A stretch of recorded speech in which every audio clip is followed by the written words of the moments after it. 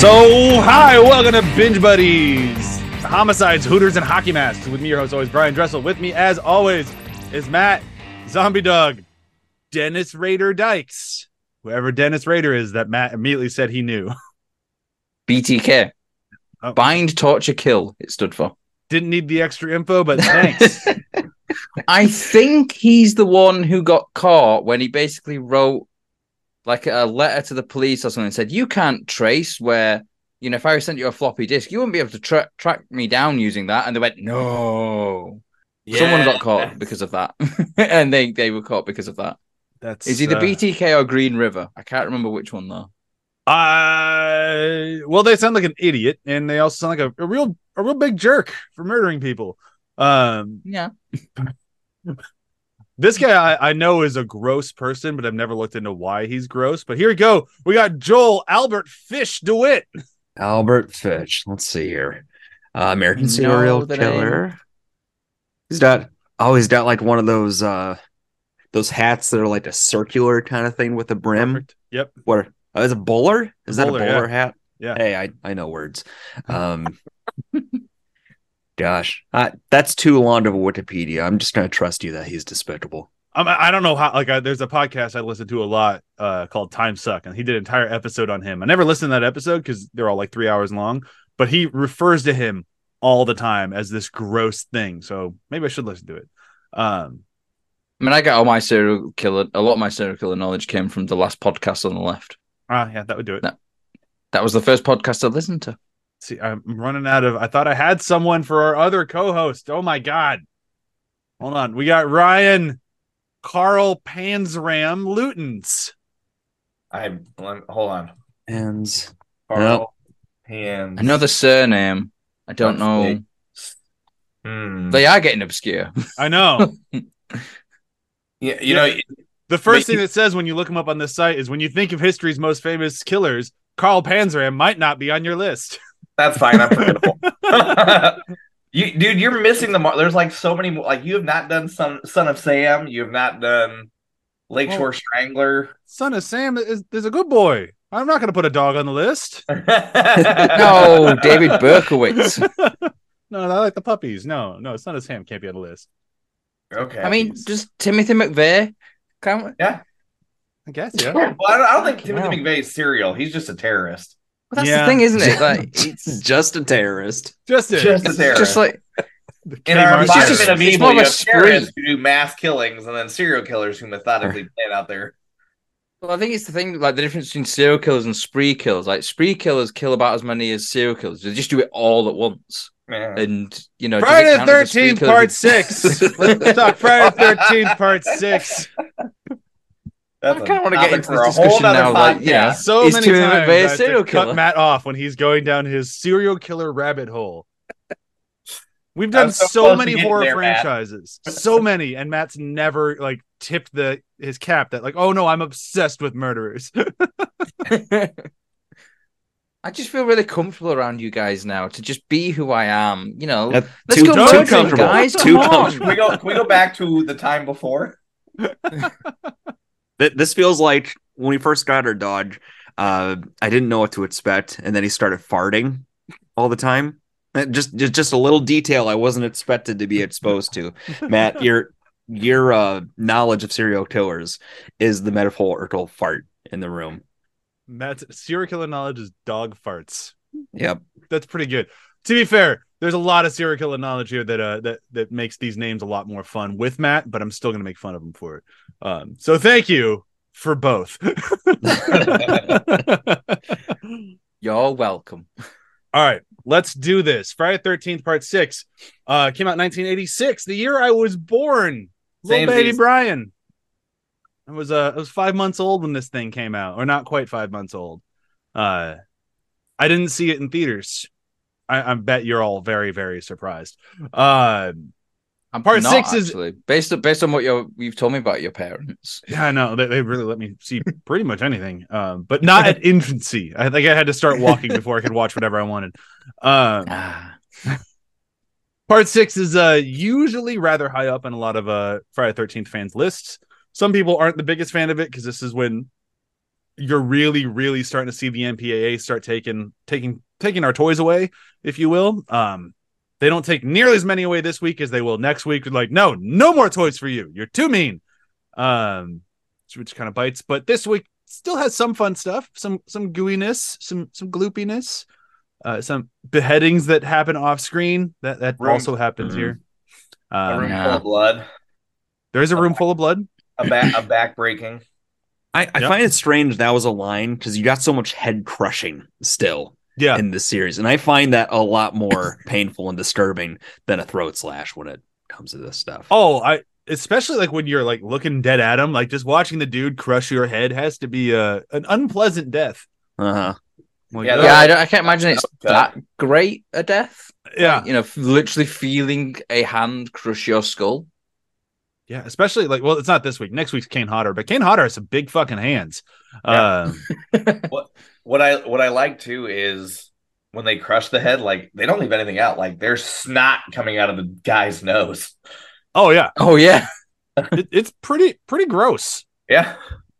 But that's kind of like aftermath, though, isn't it? Is it maybe to do with the fact that like we see a room full of covered in blood, we see the aftermath of a head being crushed. Is that maybe what the MPA had a problem with? Like the beheading was the action of? I don't know. There's always the common thing that most Friday 13 fans and most Friday 13 filmmakers say, which is MPA was trying to make an example out of Friday 13 because it was such an easy one to take the shots at. Like this thing is so fucking violent. We all know it's so fucking violent. This is the easy one to be like, look, you can't do this shit. So I'm not sure what the MPA had a problem with, but this one felt like the filmmakers or producers, whoever had final say in the cut, was much better about trading. Like, okay, so you're going to take away our violence here. All right, so we can go more crazy over here. And I feel like 7 tried to do that. We'll talk about that more next week, but 7, I think they prioritized the wrong things. Either that or MPA figured out what they'd done on this one and was like, nah, fuck you. And you're not no more trading. No violence for you. But this one has what's really annoying is the fact that the original camera negatives is gone, destroyed or something. Lost is what they say. Yeah. Are they still saying lost? So there's the chance that it might be found at some point, but I doubt it at this point. I think with the amount of remasters we've gotten, if these still existed and were available, we would have gotten them remastered by now. Like we got 9, so that says something. Because people when it comes to movies that actually have a decent film that's unrated, where you see more instead of just like a little snippet here and a little bit snippet there to make it unrated, people tend to buy it more. Yeah. So like, there's no way that Paramount is like, we don't like money. Nah, no money for us. So yeah, I think if these existed, we would have had them by now. Personally, I mean, they did it with 2 for the right reasons. We got the death of the bed couple. We didn't get the other, things that are not appropriate. So right, which is. Thank you. And still, fuck that person. Any hoozle. So this week, we haven't really been talking a lot about who's been playing the Jasons, which I feel kind of bad about because we've had some really, really good actors playing Jason. Part 6 actually has 2 people who play Jason in this movie. Ryan has met one of them, it appears. Was that CJ? Yep. Yeah. CJ Graham.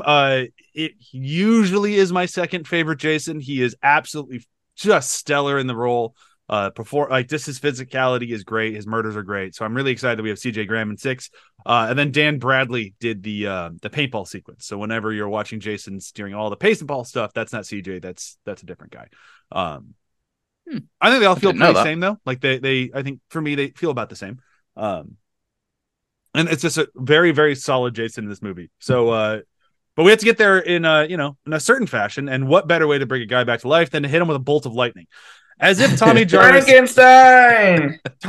has a nightmare about digging up Jason, having him get hit with a bolt of lightning, and coming back to life to murder everyone. So what does Tommy Jarvis do? He digs up Jason, sticks a fucking lightning rod in his chest, and he comes back to life and starts murdering everyone.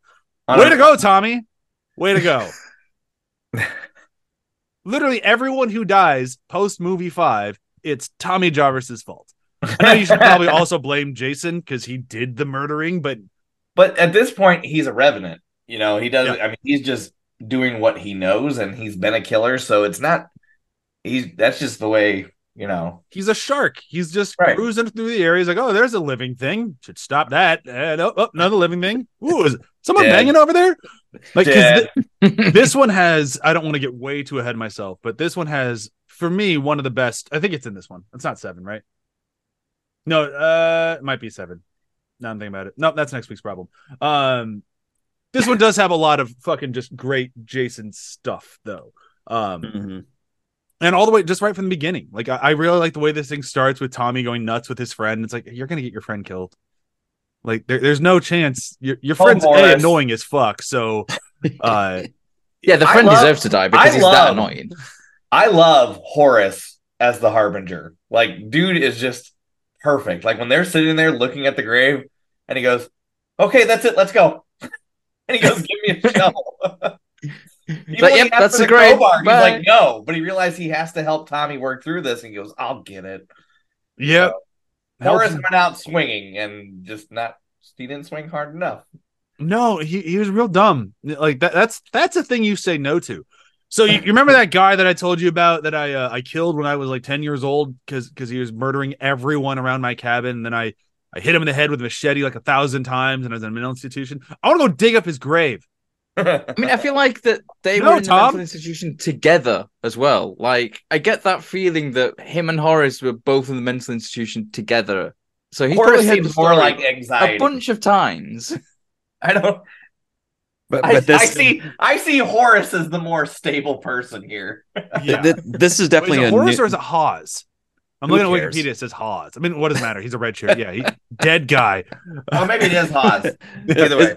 It's definitely a true friend stabbing in the front kind of situation. Like, a good friend will tell you, this is a bad idea. Don't do this. I'm not participating. A real friend will say, don't do this. This is a bad idea. Oh, fine, I'll come and help. What I like, though, what I really like about this sequence is how it pays homage to that piece of shit fifth movie. Because he, when he's going to the rehab camp, he has a dream about Jason's grave and Jason coming back to life. Yep. And it's just, to me, that's a huge, like, this movie does not get the credit it deserves because it fleshes out character. He is driven by these dreams that he has to go do it. And he does. And it's his own living nightmare. So I just think that's really, the way that they did this was extremely well done. And there's really no other way to do it. How do you bring back Jason Voorhees besides making him a zombie Frankenstein? So the fact that 5 made the decision to have that dream and then for that dream to pay off in 6 is really the only good thing about 5. Besides Ethel. I was going to say, like, did you forget how much we loved Ethel? Ethel's great. I forgot. Besides Ethel. Junior sucks, but Ethel was great. But I also like the things that the movie doesn't really get credit for, I think, is like part of Jason's design.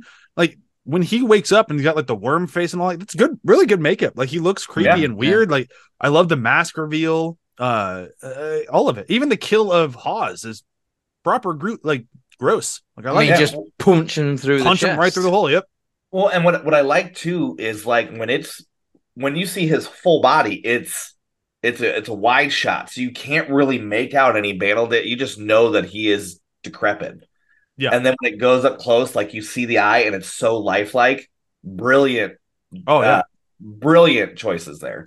But also, you get it right from the go with this thing that this movie is going for camp. Like it's not going to like it's not trying to scare you. Like there's some scary bits in it. There's some good stalking in it. Like Jason walks around with the machete, all scary. Like, but it's also like, look, guys, this is part 6 of this franchise. We're gonna have some fun. Like, let's have a good time. And they do that right in the beginning with the fucking James Bond down the barrel thing. Like, yeah, so good that like just the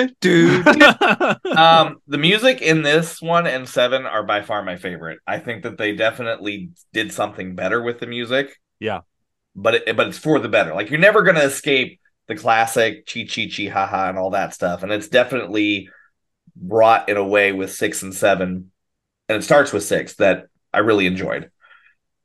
Yeah, for sure. Like it it starts like this is where like when I think of Friday 13th, it's like this flavor of Friday 13th is usually what I'm thinking about. Is like this sort of like little bit of camp, still horror, still gory, just borderline ridiculous, and like that's where I am so in, and we get it pretty early on in this thing, and then it never really lets it go, which is just great. Like so we have we have Tommy going to the cops, be like, I fucked up. I woke up Jason, my bad. But he's awake and we're in a lot of trouble. And I just love that all the cops like, nope, nah, no. There's no Jason. He's gone. No, nope.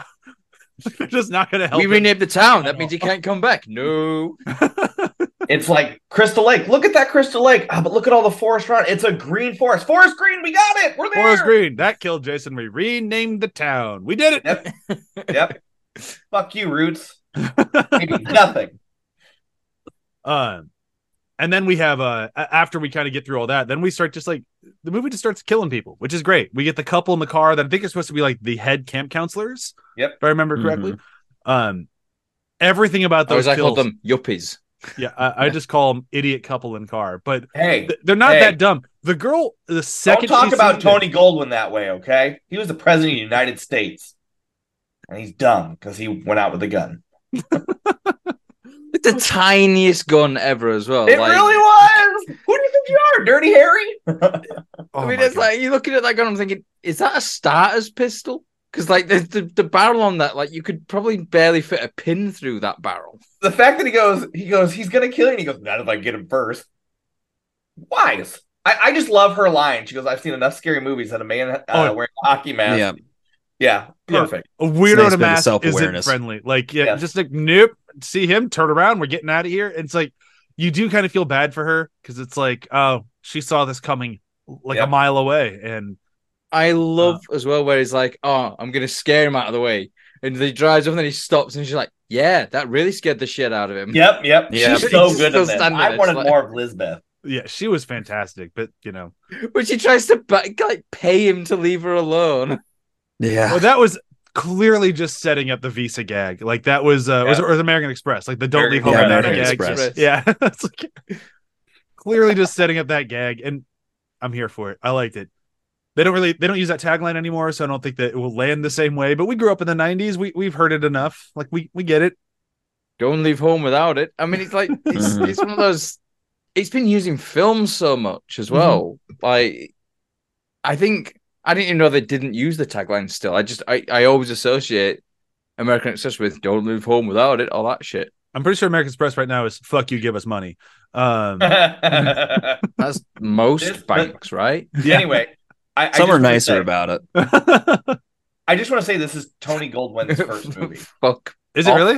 It is his first film, and I think it's his first anything because then he was in St. Elsewhere in '87. So like Tony Goldwyn, like I mean, I love him as an actor. He's really good in the things that he does. So anyway, but yeah, this is his first movie. First thing I remember seeing him was like it was in him and like Christian Slater, and they were like cops, but not actually cops or something. They were like a weird private police thing. I can't remember what it was called. I mean, but to me, it's Ghost, Kiss the Girls, The Sixth Day with Arnold Schwarzenegger when he's the clone. He's got all that makeup on. He's in that, isn't he? Good one. Yeah. Yep. He was in Last Samurai with Tom Cruise. Dude is a great supporting actor. He was in King Richard recently. So, well, he's also an idiot who gets out of a car with a little pea shooter. So, so if you're going to go up against Jason, use a howitzer. No, just how about this? I have this great bold plan. Don't go up against Jason. Don't go out. Just go. Don't go up against Jason. You're going to lose. Not going to go well. As he finds out, he gets killed real quick. Then his girlfriend gets killed in that poor puddle. I was writing this note out because I was getting really annoyed at the guy for being stupid to get out of the car to go try to shoot Jason, and I'm like, this guy is, well, what's the point of being mean? He's dead anyways. After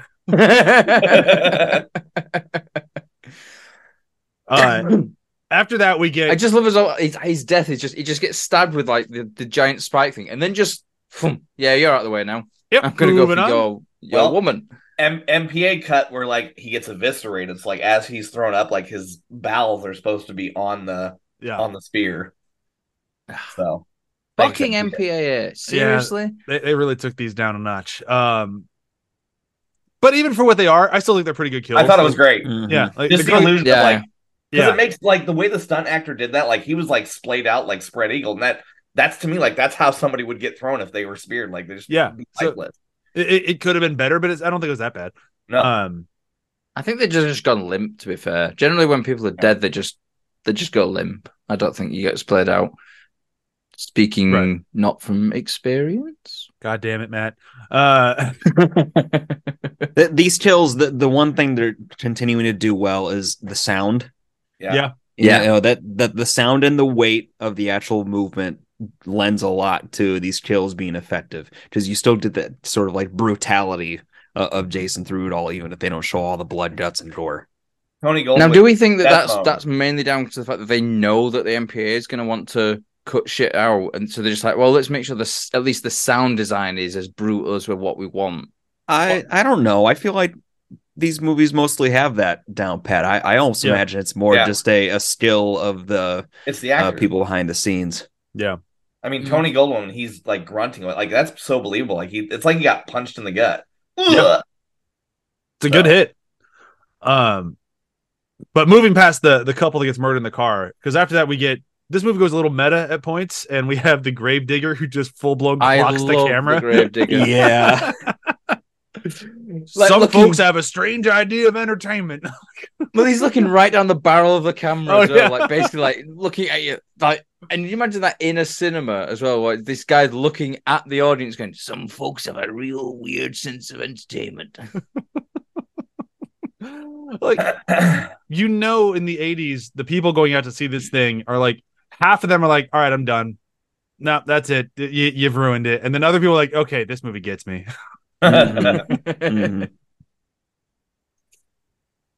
Well, that's what I love about this film, though. It is just like, it's taking the idea of like, okay, there's this serial killer slasher person who's going to kill a lot of teens, but we know that that's what it is. So let's start playing with that a bit more. Like, so you have the gravedigger with his like going full meta. You've got the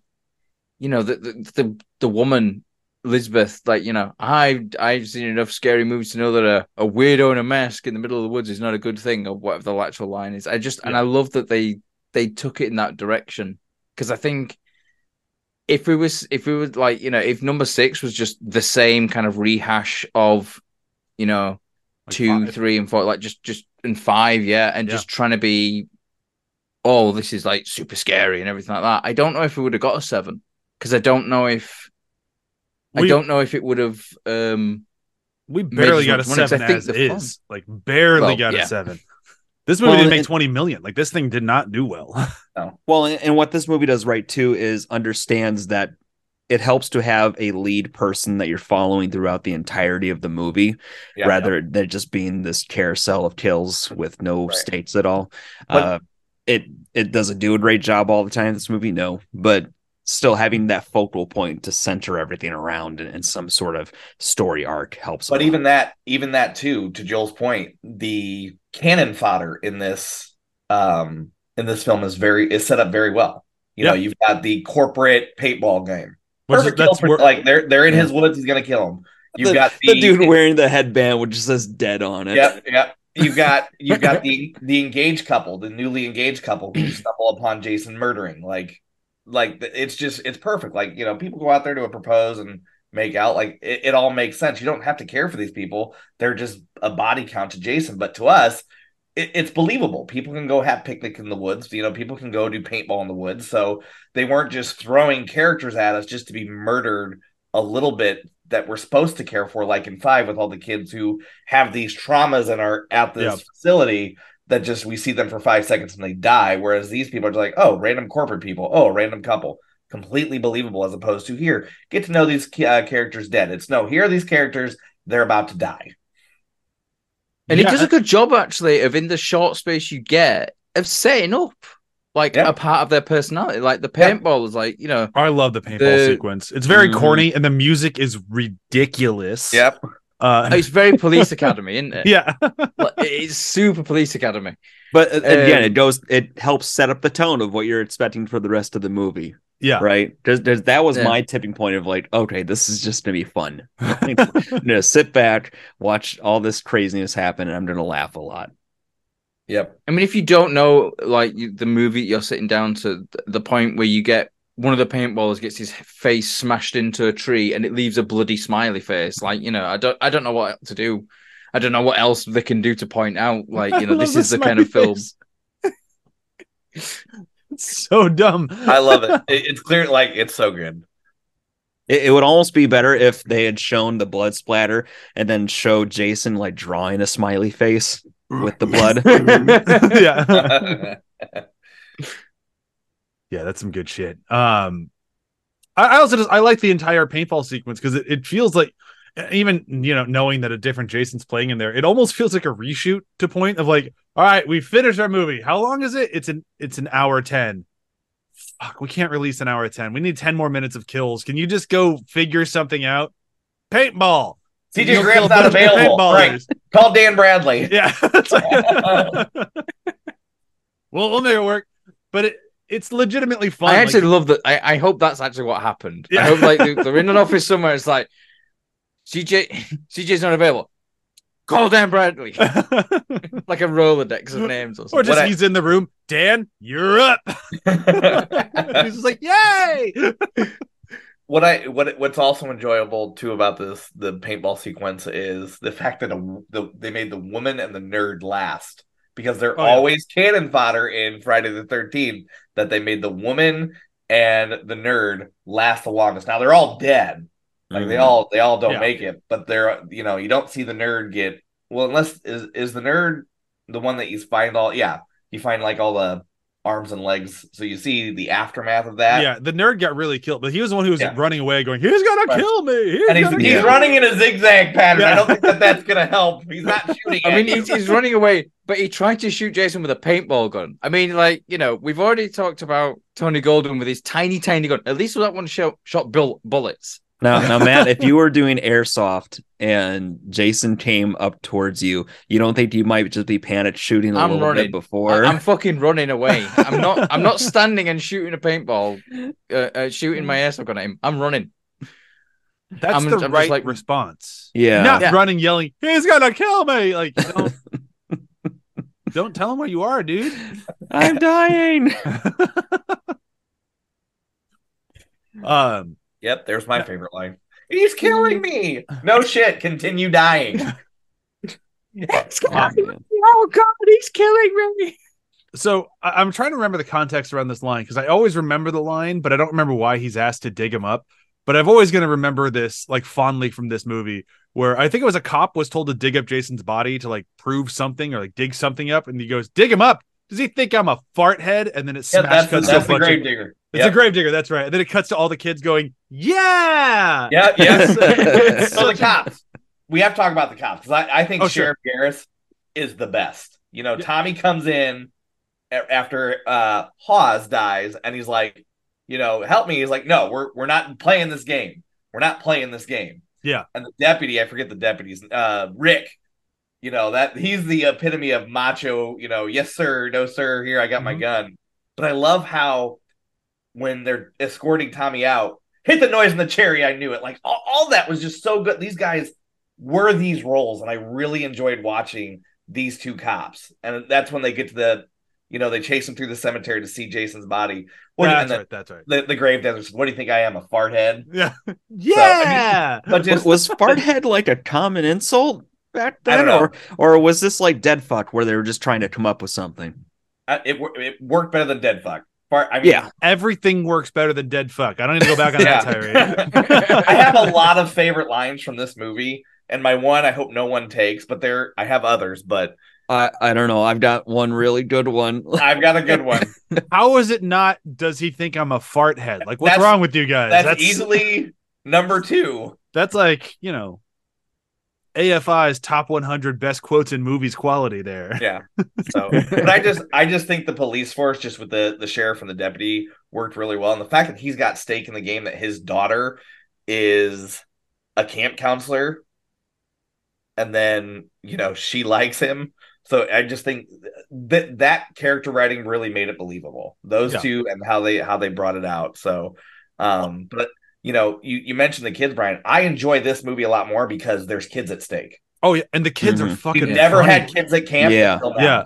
And the kids are charismatic, but you also get to see the counselors being counselors, which we've never seen before. And I like that they kind of suck at their jobs. Yeah, like you kind of expect them to. Like the guy who's like trying to like teach them stuff. Like you're not good at this, dude. The squad comes and she knocks it. You don't want to see him, so you just knock the rocks over. Yeah, I was like, now you know where to go. Like, it's so good. Oh my god. But then they were about to kill the gravedigger, right? He's about to die because we see the camp for a little while. Then you cut back, and then that's when Martin's like drunk, stumbling down the road, and chucks his bottle, and Jason's like, "Got it." I love the makeup here because when Jason rams it into his throat, like the blood coming out of the bottle. Mm-hmm. Thank you for letting us have that MPAA. That's one of the ones I was talking about that it felt like a trade. Like, all right, so we won't show you actually get the heads cut off of this triple head to slice, which is a bummer, but we will show the blood coming out of the bottle later. Like we'll pick the better effect. I do like how like stabbing's very clearly the obvious MO of Jason, but I appreciate when they choose different items for him to stab people with, and that was sort of a nice surprise.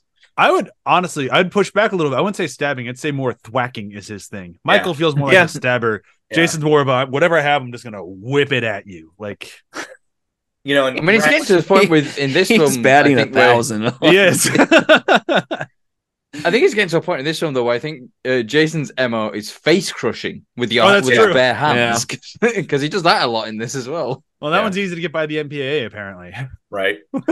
Brian, to what you said too about the tit for tat thing, and when the engaged couple stumble upon Martin being dismembered after he's been he just thwacks away at that poor guy. And poor guy, he's cutting him up, but they're trying to get away on the motorcycle, which a cow or whatever type of a dirt bike they're trying to get on. Clearly a dirt bike, Clearly, I think that scene was one of those ones added in with the paintball. But he goes to stab them and pin them together, and all you just see is blood coming out of their mouth. So I think that's where that trade-off was too. For that one. Yeah, my note for that one was "Good night, weird night picnic couple." One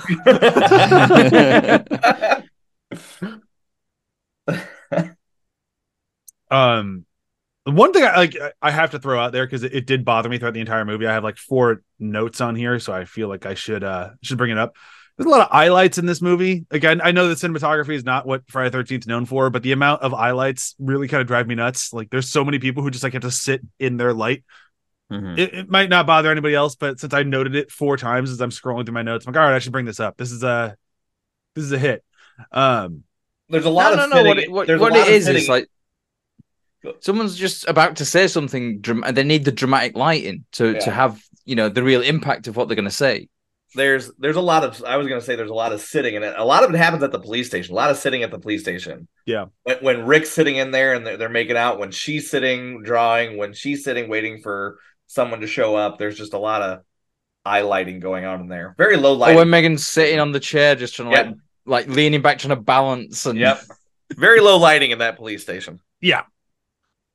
Oh God, I forgot about that line.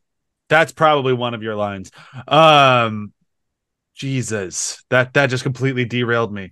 Why does somebody want to watch somebody poop in this movie? Like, what is going on with that?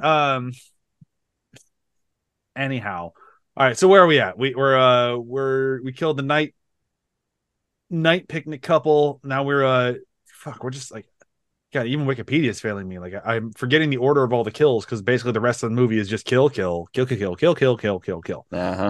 So now it's just you got the bit in the cat, right? The RV. Oh, the RV. Shit. Yeah. How can you forget Court's night out with Nikki? Well, that I believe is where I get my "Can I watch you take a dump" line. It's "Are you taking a dump? Can I come take a peek?" While Nikki's getting murdered, or vice versa. What the fuck do you mean by "or vice versa"? Can I go take a dump and you watch me while I'm driving this RV? Like, what? Carpophilia.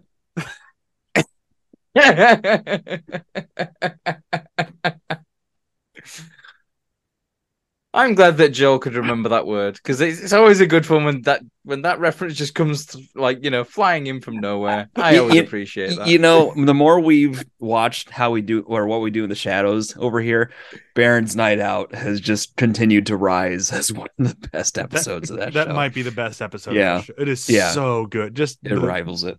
The ballooning vampire through the sky with just puking blood is just it's some good shit. The coprophilia line though is great because it's just like, do you know what I've always wanted to try? Coprophilia. No, coprophilia. Oh, that was a good show. All right, back to Friday the 13th Part 6. All right, so yeah, Court and Nikki, they're gonna get fucking killed in the van. Nikki gets her face fucking just blasted into the side. I love that. I love that. Like, it makes me think of Terminator 2, like the T-1000. It just like the metallic like crumpling of like aluminum. Yeah. But then just like you can tell Jason's a little frustrated by having like how he had to kill her with like the van moving around a lot, because when he goes to kill Court, he is done. Just head stab. Just like, oh god, this is tiring. Yeah, but then I really wanted a scene though where they found the flipped over RV, and like one of the police officers just looking at it, they just see the face like just sticking out of the side. I would have loved that. And like, what the fuck happened here? So I want to bring this up. So that was actually a question. So I actually met CJ Graham at Midwest Monster Fest. I got his autograph. I got my photo taken with him. But they actually had a reunion of Part 6. So they had Tom Matthews there as well. With CJ, they also had the guy that played Court, and they had, I believe, the girl that played Nikki. I can't remember, but I asked the question, what was it like filming that death? Because it was very confined, and it you really can't do a whole lot of planning when it comes to flailing. So I really asked them, like, what that was like to film that sequence. And he said, you just have to, CJ alluded to that, you have to sit there and talk to your partner and just say, you do the flailing. I'm just going to hold you. And whatever way your body rocks is the way I'm going to turn. So, interesting. You look at scenes like that. He let her do most of it. So, like, and if you rewatch it, like when she's flailing to the right, he leans right. So it's just very interesting to let your partner kind of take control of that sequence. So, but still look like you're in control. Like, still look like you are definitely the force of nature here, and she's leading the whole way. Like that's a good stuntman right there. Like, it's a skill. It's definitely a skill. Is that to make it look like you're totally in control when actually you're just following the lead of the other actress. I mean, and CJ's great at it, and it's something that Kane Hodder is known for. Like people like working with Kane Hodder because you look like you get eviscerated, and you are totally fine. He doesn't hurt anybody. Like he's a big old teddy bear. He just got killed on the inside of his lip. Don't worry about that. Unless you try and steal his Jason mask. Oh, yeah, then you're fucked. Don't do that either. We'll get to that in part 8. Yep. Oh, I'm so excited for Kane Hodder things coming up next. But all right, so we got the people dead in the RV. We have this fucking amazing shot that later stolen by the fugitive when Jason climbs out on top of the RV. And then you see Harrison Ford do that like years later on a train. But Jason did it first. No, he did it on a bus. The train hit the bus. Yes. As he jumped off of it. Yes. Either way, Jason did it first. And he did it better.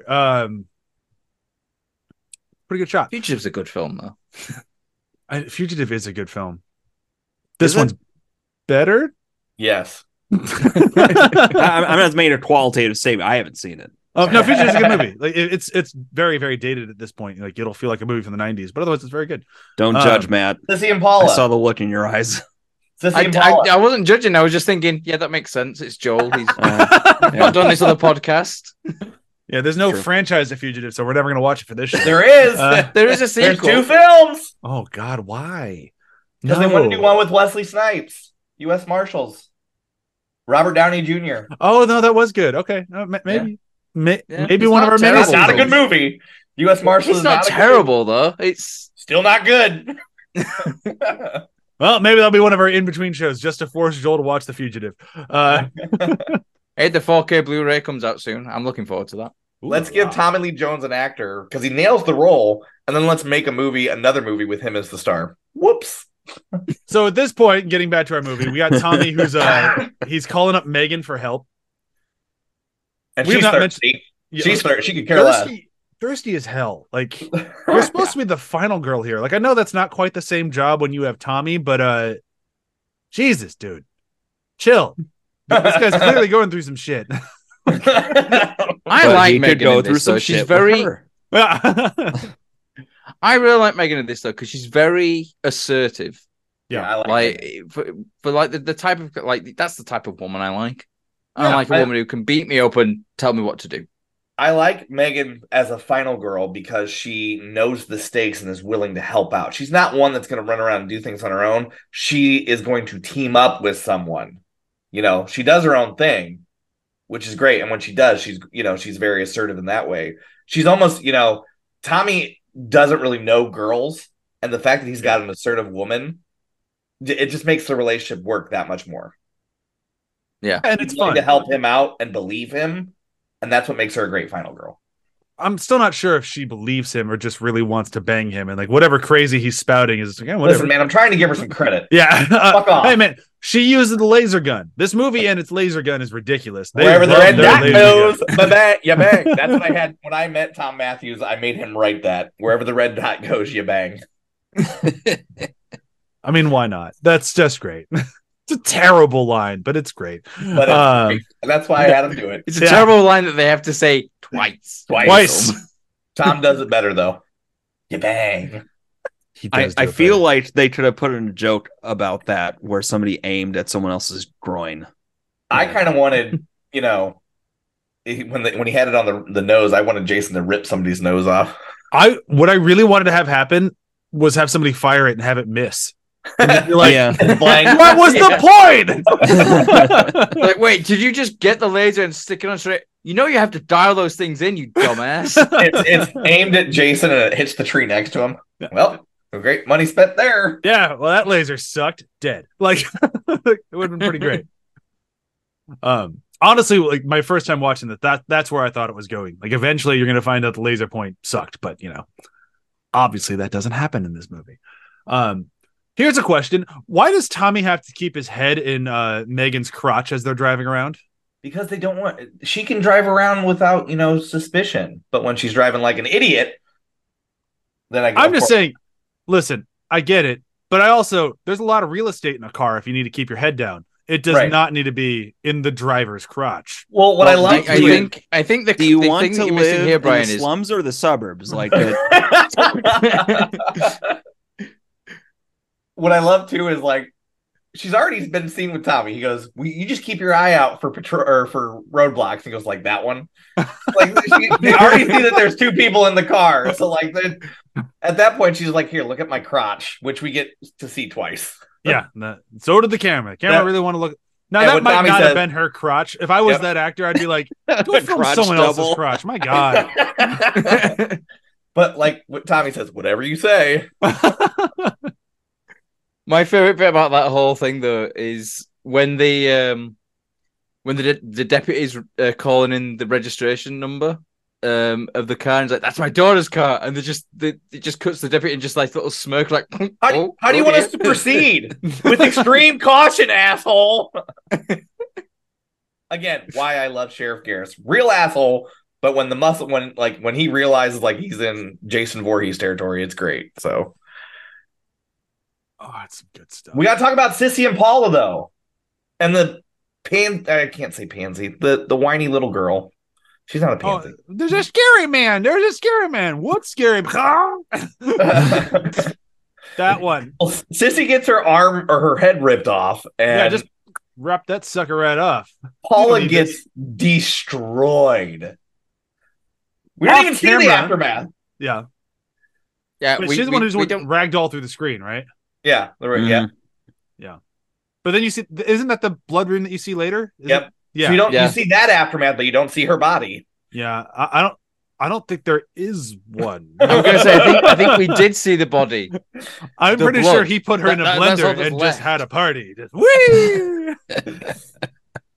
Because Like even my notes, because I'd forgotten that was that one. I'm like, damn it, another off-screen kill. What annoyance! Oh wow, and the cops find it later. Yeah, well, see, that's what I like too, because it allows for the character development of Sheriff Garris, because he thinks Tommy is doing this to prove a point. And when he actually questions about the murders of Court and Nikki, he's like, "Oh, he was with me." So the fact that this movie does what you've got the police station in town and you've got the camp and all this stuff is happening at the same time. It's really well done in terms of allowing these actors to flesh out the characters. Yeah, and like, okay, bye. You broke up for like 1 second in there, but I'm pretty sure it's. Oh, sorry. I'm pretty sure we got the majority of it. But no, I agree with you. Like, I like that. Like the actors really had some runway to do stuff if they wanted to. Not everyone did. Pretty clearly, like, I'm here to die. Right? Like that's. I point this at Jason, which clearly isn't going to do anything. Yeah. I'm on set for 1 day, guys. Like, how much do I have to do? Like, some of them kind of had that attitude, but other ones, they really ran with it. It was fun. I think the people who had the most fun on set, though, were the kids. Like, especially like the 2 kids under the bed who are just like, oh, we're dead. All right. I'm just going to say it now. That was my favorite line when he goes, "So, what were you going to be when you grew up?" Same here. That was my line. Yeah. That was one of my lines as well. That just shows like how they made it campy. I just love it. Like, honestly, if I were to like put like a huge trailer together of like all of the Friday the 13th movies, that would be my last like post like little like credits thing tag. Like, so what were you going to be when you grew up? Like, it's just a very good, just like end punch. Such a good moment. It's smart. It's a very smart line. Yep. Yeah. But also just like the kids are just hiding under the bed while all you hear in the outside is, just like, just stay put, man. Like, when they're discovering all the cop bodies, and she's when she finds Sissy's head and she's freaking out, and the kid goes, "We're really real dead meat." But man, and then those we also cop get kills were fun. And I'm sorry, Ryan, your favorite character is about to meet his very grisly end. Oh, it's bad, but he went out swinging, I guess, really swinging that rock. But man, these cops again, that looks cut by the MPA big time, though. Oh, there's a picture. There's a picture of, if you go on IMDb, like one of the first pictures is the doll, I guess, that they constructed for Sheriff Garris, backward bend, and like the tongue sticking out. Like, it looked gruesome. Like, I could see why the MPA cut it. But you still get more of it than I would have expected for how much they went after this. Like, you see him get folded in half the wrong way. Yeah, like, he had a bad night. Yeah, but that's like, again, just talking about the physicality of CJ. Like, CJ, his just bend in half. Like, it's just it's such a good moment of like, oh yeah, he's really killing the fuck out of that guy. It's believable as well, isn't it? Because like you don't like through all the kills in this film. There's not one point where you go, how would he have managed to do that? Because of the physicality of CJ, you buy that it's possible. Like, the problem with part 5 is all these extreme deaths, and then it turns out it's just Roy the ambulance guy, and it's like, how did he manage to do all that? Yeah, exactly. It's like, hang on a minute, how did he manage to actually do all that crazy stuff? Because he's not an imposing, strong, big guy. No. But this, like, you properly like, oh yeah, I believe that Zombie Jason could punch a guy through the chest, fold a human being in half like a long chair. Yeah. I sent the picture, guys, on the group. Oh, is that what that buzz I just got was? But yeah, I mean, just that. But even like Jason, like going full on dart mode and just nailing that other deputy in the head. I thought that was like that was a good setup. That was very good. And I love that as well. Like, it's just after he's like, "Oh, what's wrong, sweetie? That's the head crusher. That's the head crusher. Yeah. Oh yeah, that. Oh, cops do not fare well in Jason Part 6. They'll get it pretty bad. But luckily, if we haven't forgotten him yet, Tommy comes to save the day with his most excellent plan of I'm just gonna fucking tie him to a rock and throw him in the lake. Good lord, nothing else is working. You got to return him to his original place of death. And for all of us, getting way ahead of myself here. For all of us diehard fans of Friday the 13th, it seems like this that make you go, "What the fuck, Freddy versus Jason? He's clearly not afraid of water. He just got right in." We have more of that next week too, but like, I get it. They had to do something. Maybe it's because maybe he got more afraid of water as more bad things happened to him in water. He just took a nap for like a year in this. See, but maybe it's because he's a revenant now and he's just resurrected. He forgot that fear. Maybe suspend disbelief, but then they bring it back in Freddy versus Jason.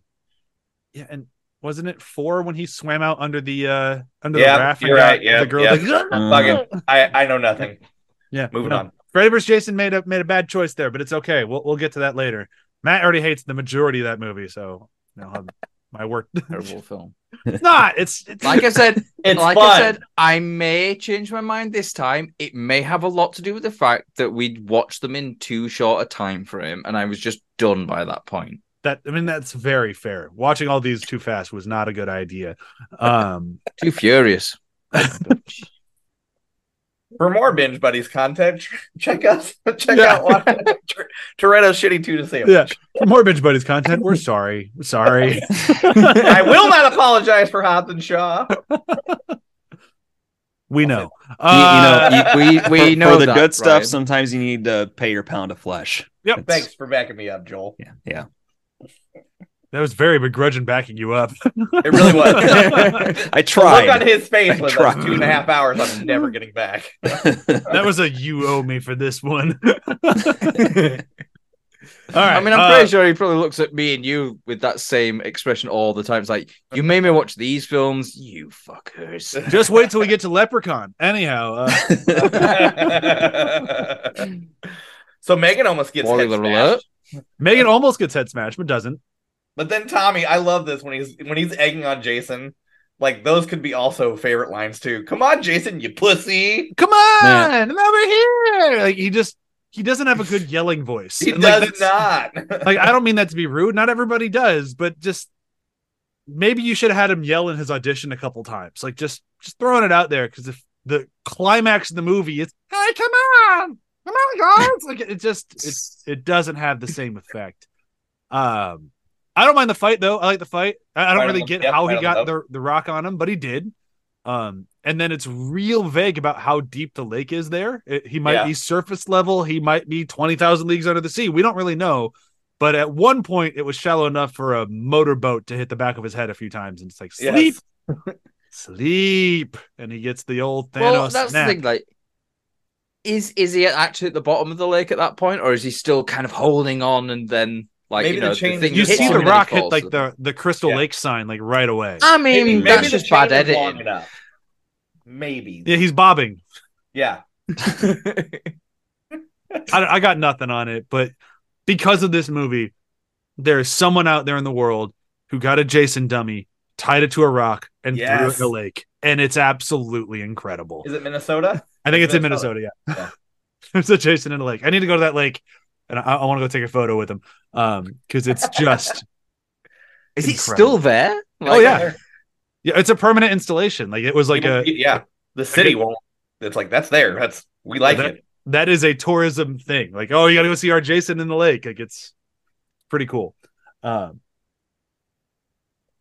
last thing we got to mention before we get out of this one. End credit song is a fucking banger. Alice Cooper! Hell yeah. Awesome. Like, that Alice Cooper song, The Man Behind the Mask. Damn, it's a good song.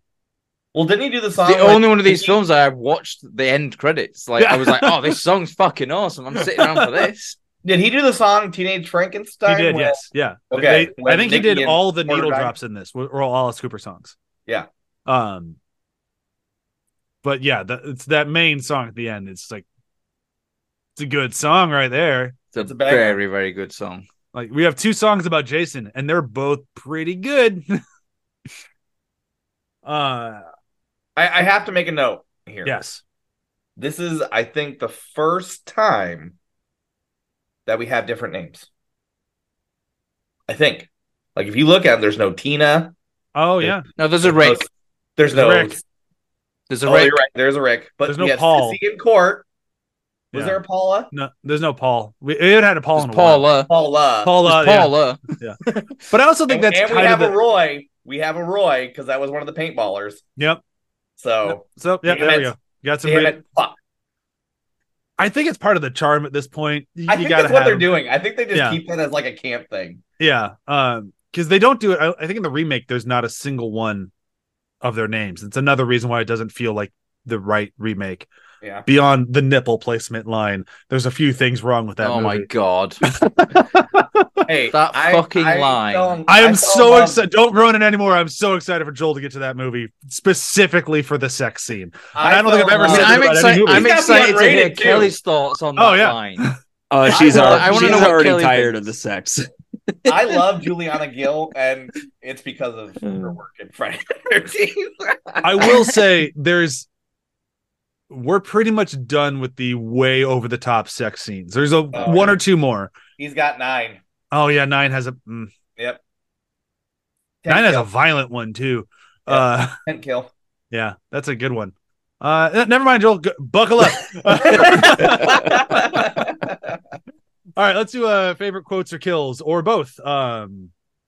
We all, I think, had the same favorite quote, right? So should we just skip quotes, or do we want to come up with a plan B? No, we can do other quotes as well. All right. Then I'll go first this time. My favorite quote that is not the kids under the bed will be that, "Are you taking a dump? Can I come take a peek?" Or vice versa. The fuck, dude.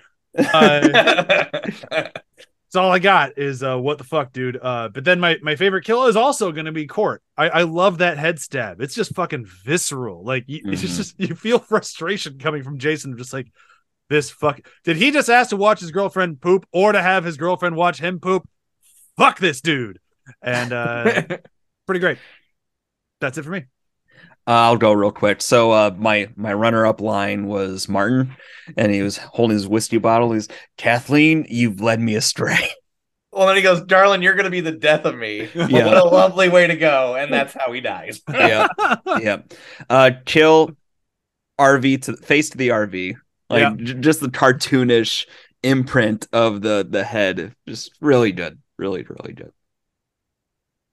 I'll go. So my favorite is when they're talking about Jason, when Sissy, Paula, Court are all getting ready. She goes, she's relaying the story. She goes, "I can only think of one thing more terrifying." And the bus rolls up. All the kids. Yeah, that was good. Bus driver gets up. "Here they are, and they're all yours." I'm like, I feel that as a teacher sometimes. Yep. So, and then my favorite kill, as much as I love Sheriff Garris, I thought his death was also very good. So it's a good one, man. What a way to go. All right, Matt. So mine is two of the paintballs. It's like, "Calm down, would you? Your insurance says no. Death is my business."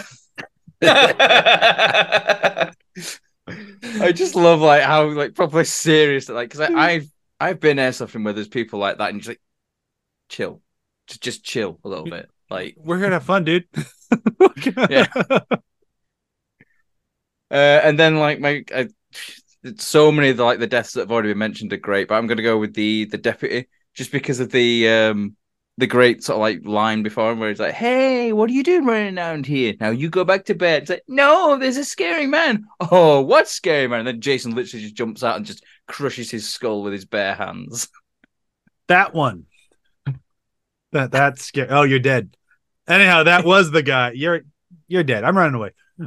Yeah. It's like, yeah, you deal with that. I'm gonna go hide somewhere else. Thanks for distracting him. Bye.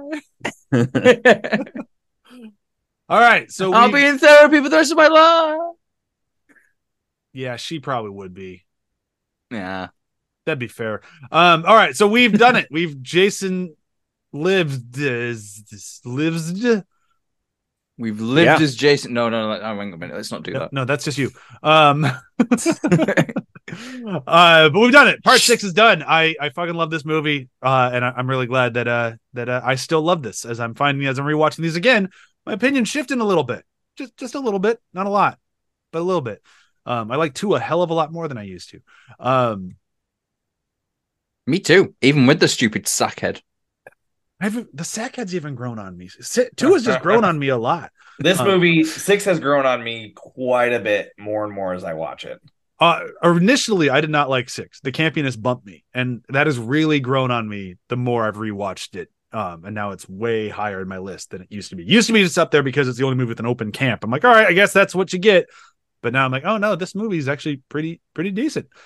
Let's do some plugs real quick. This show, every show, HHPod.com. I did mine. Joel.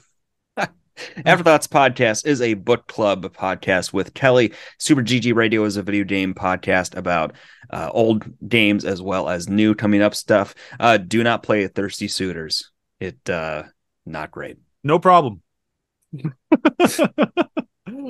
Ryan, what about you? Sounds like a Friday the 13th film. Thirsty Suitors. It's about as horny. Yeah. You can catch me on the Front Row Network where I talk about movies and things, but I also have my channel on there called Front Row Flashbacks where we talk about movies from the 80s, 90s, and early 2000s. It being November, we are going to dive in and talk about subliminal messaging in terms of Black Friday, and we are going to talk They Live. Ooh. I knew you were going to say that. I'm like, as soon as you said subliminal message, I fucking saw in my mind's eye the obey things. Yep. And the consume ones. I fucking love They Live. It's such a good film. I need to watch that again. It's been a long time. That is a good movie. Yep. I have come here to chew bubblegum and kick ass. And I'm all out of bubblegum. So that's where Duke Nukem got it. Matt, anything to plug? Well, so me and Charlotte are in. We're not doing science nonfiction really because apparently actual scientists are busy. So that's who knew. But we're talking about doing something where we're planning on doing something. Might be like a binge buddy style thing with a little bit of science dropped in. And we're looking at doing the first, the original Star Trek films to start off just to see if it works or not. And then possibly moving on to The Expanse. Very, very fun. But that won't be till next year. Right. Too busy moving at the moment. There's a lot going on. Get that. All right. Thank you, everyone, for listening. See you next week with what is still currently my favorite movie of this franchise. As it should. It's so fucking good. Bye. Bye. Bye. Bye. Oh, shit. I jumped the gun, didn't I? Yeah, you're a little bit too early this time. I'll try again.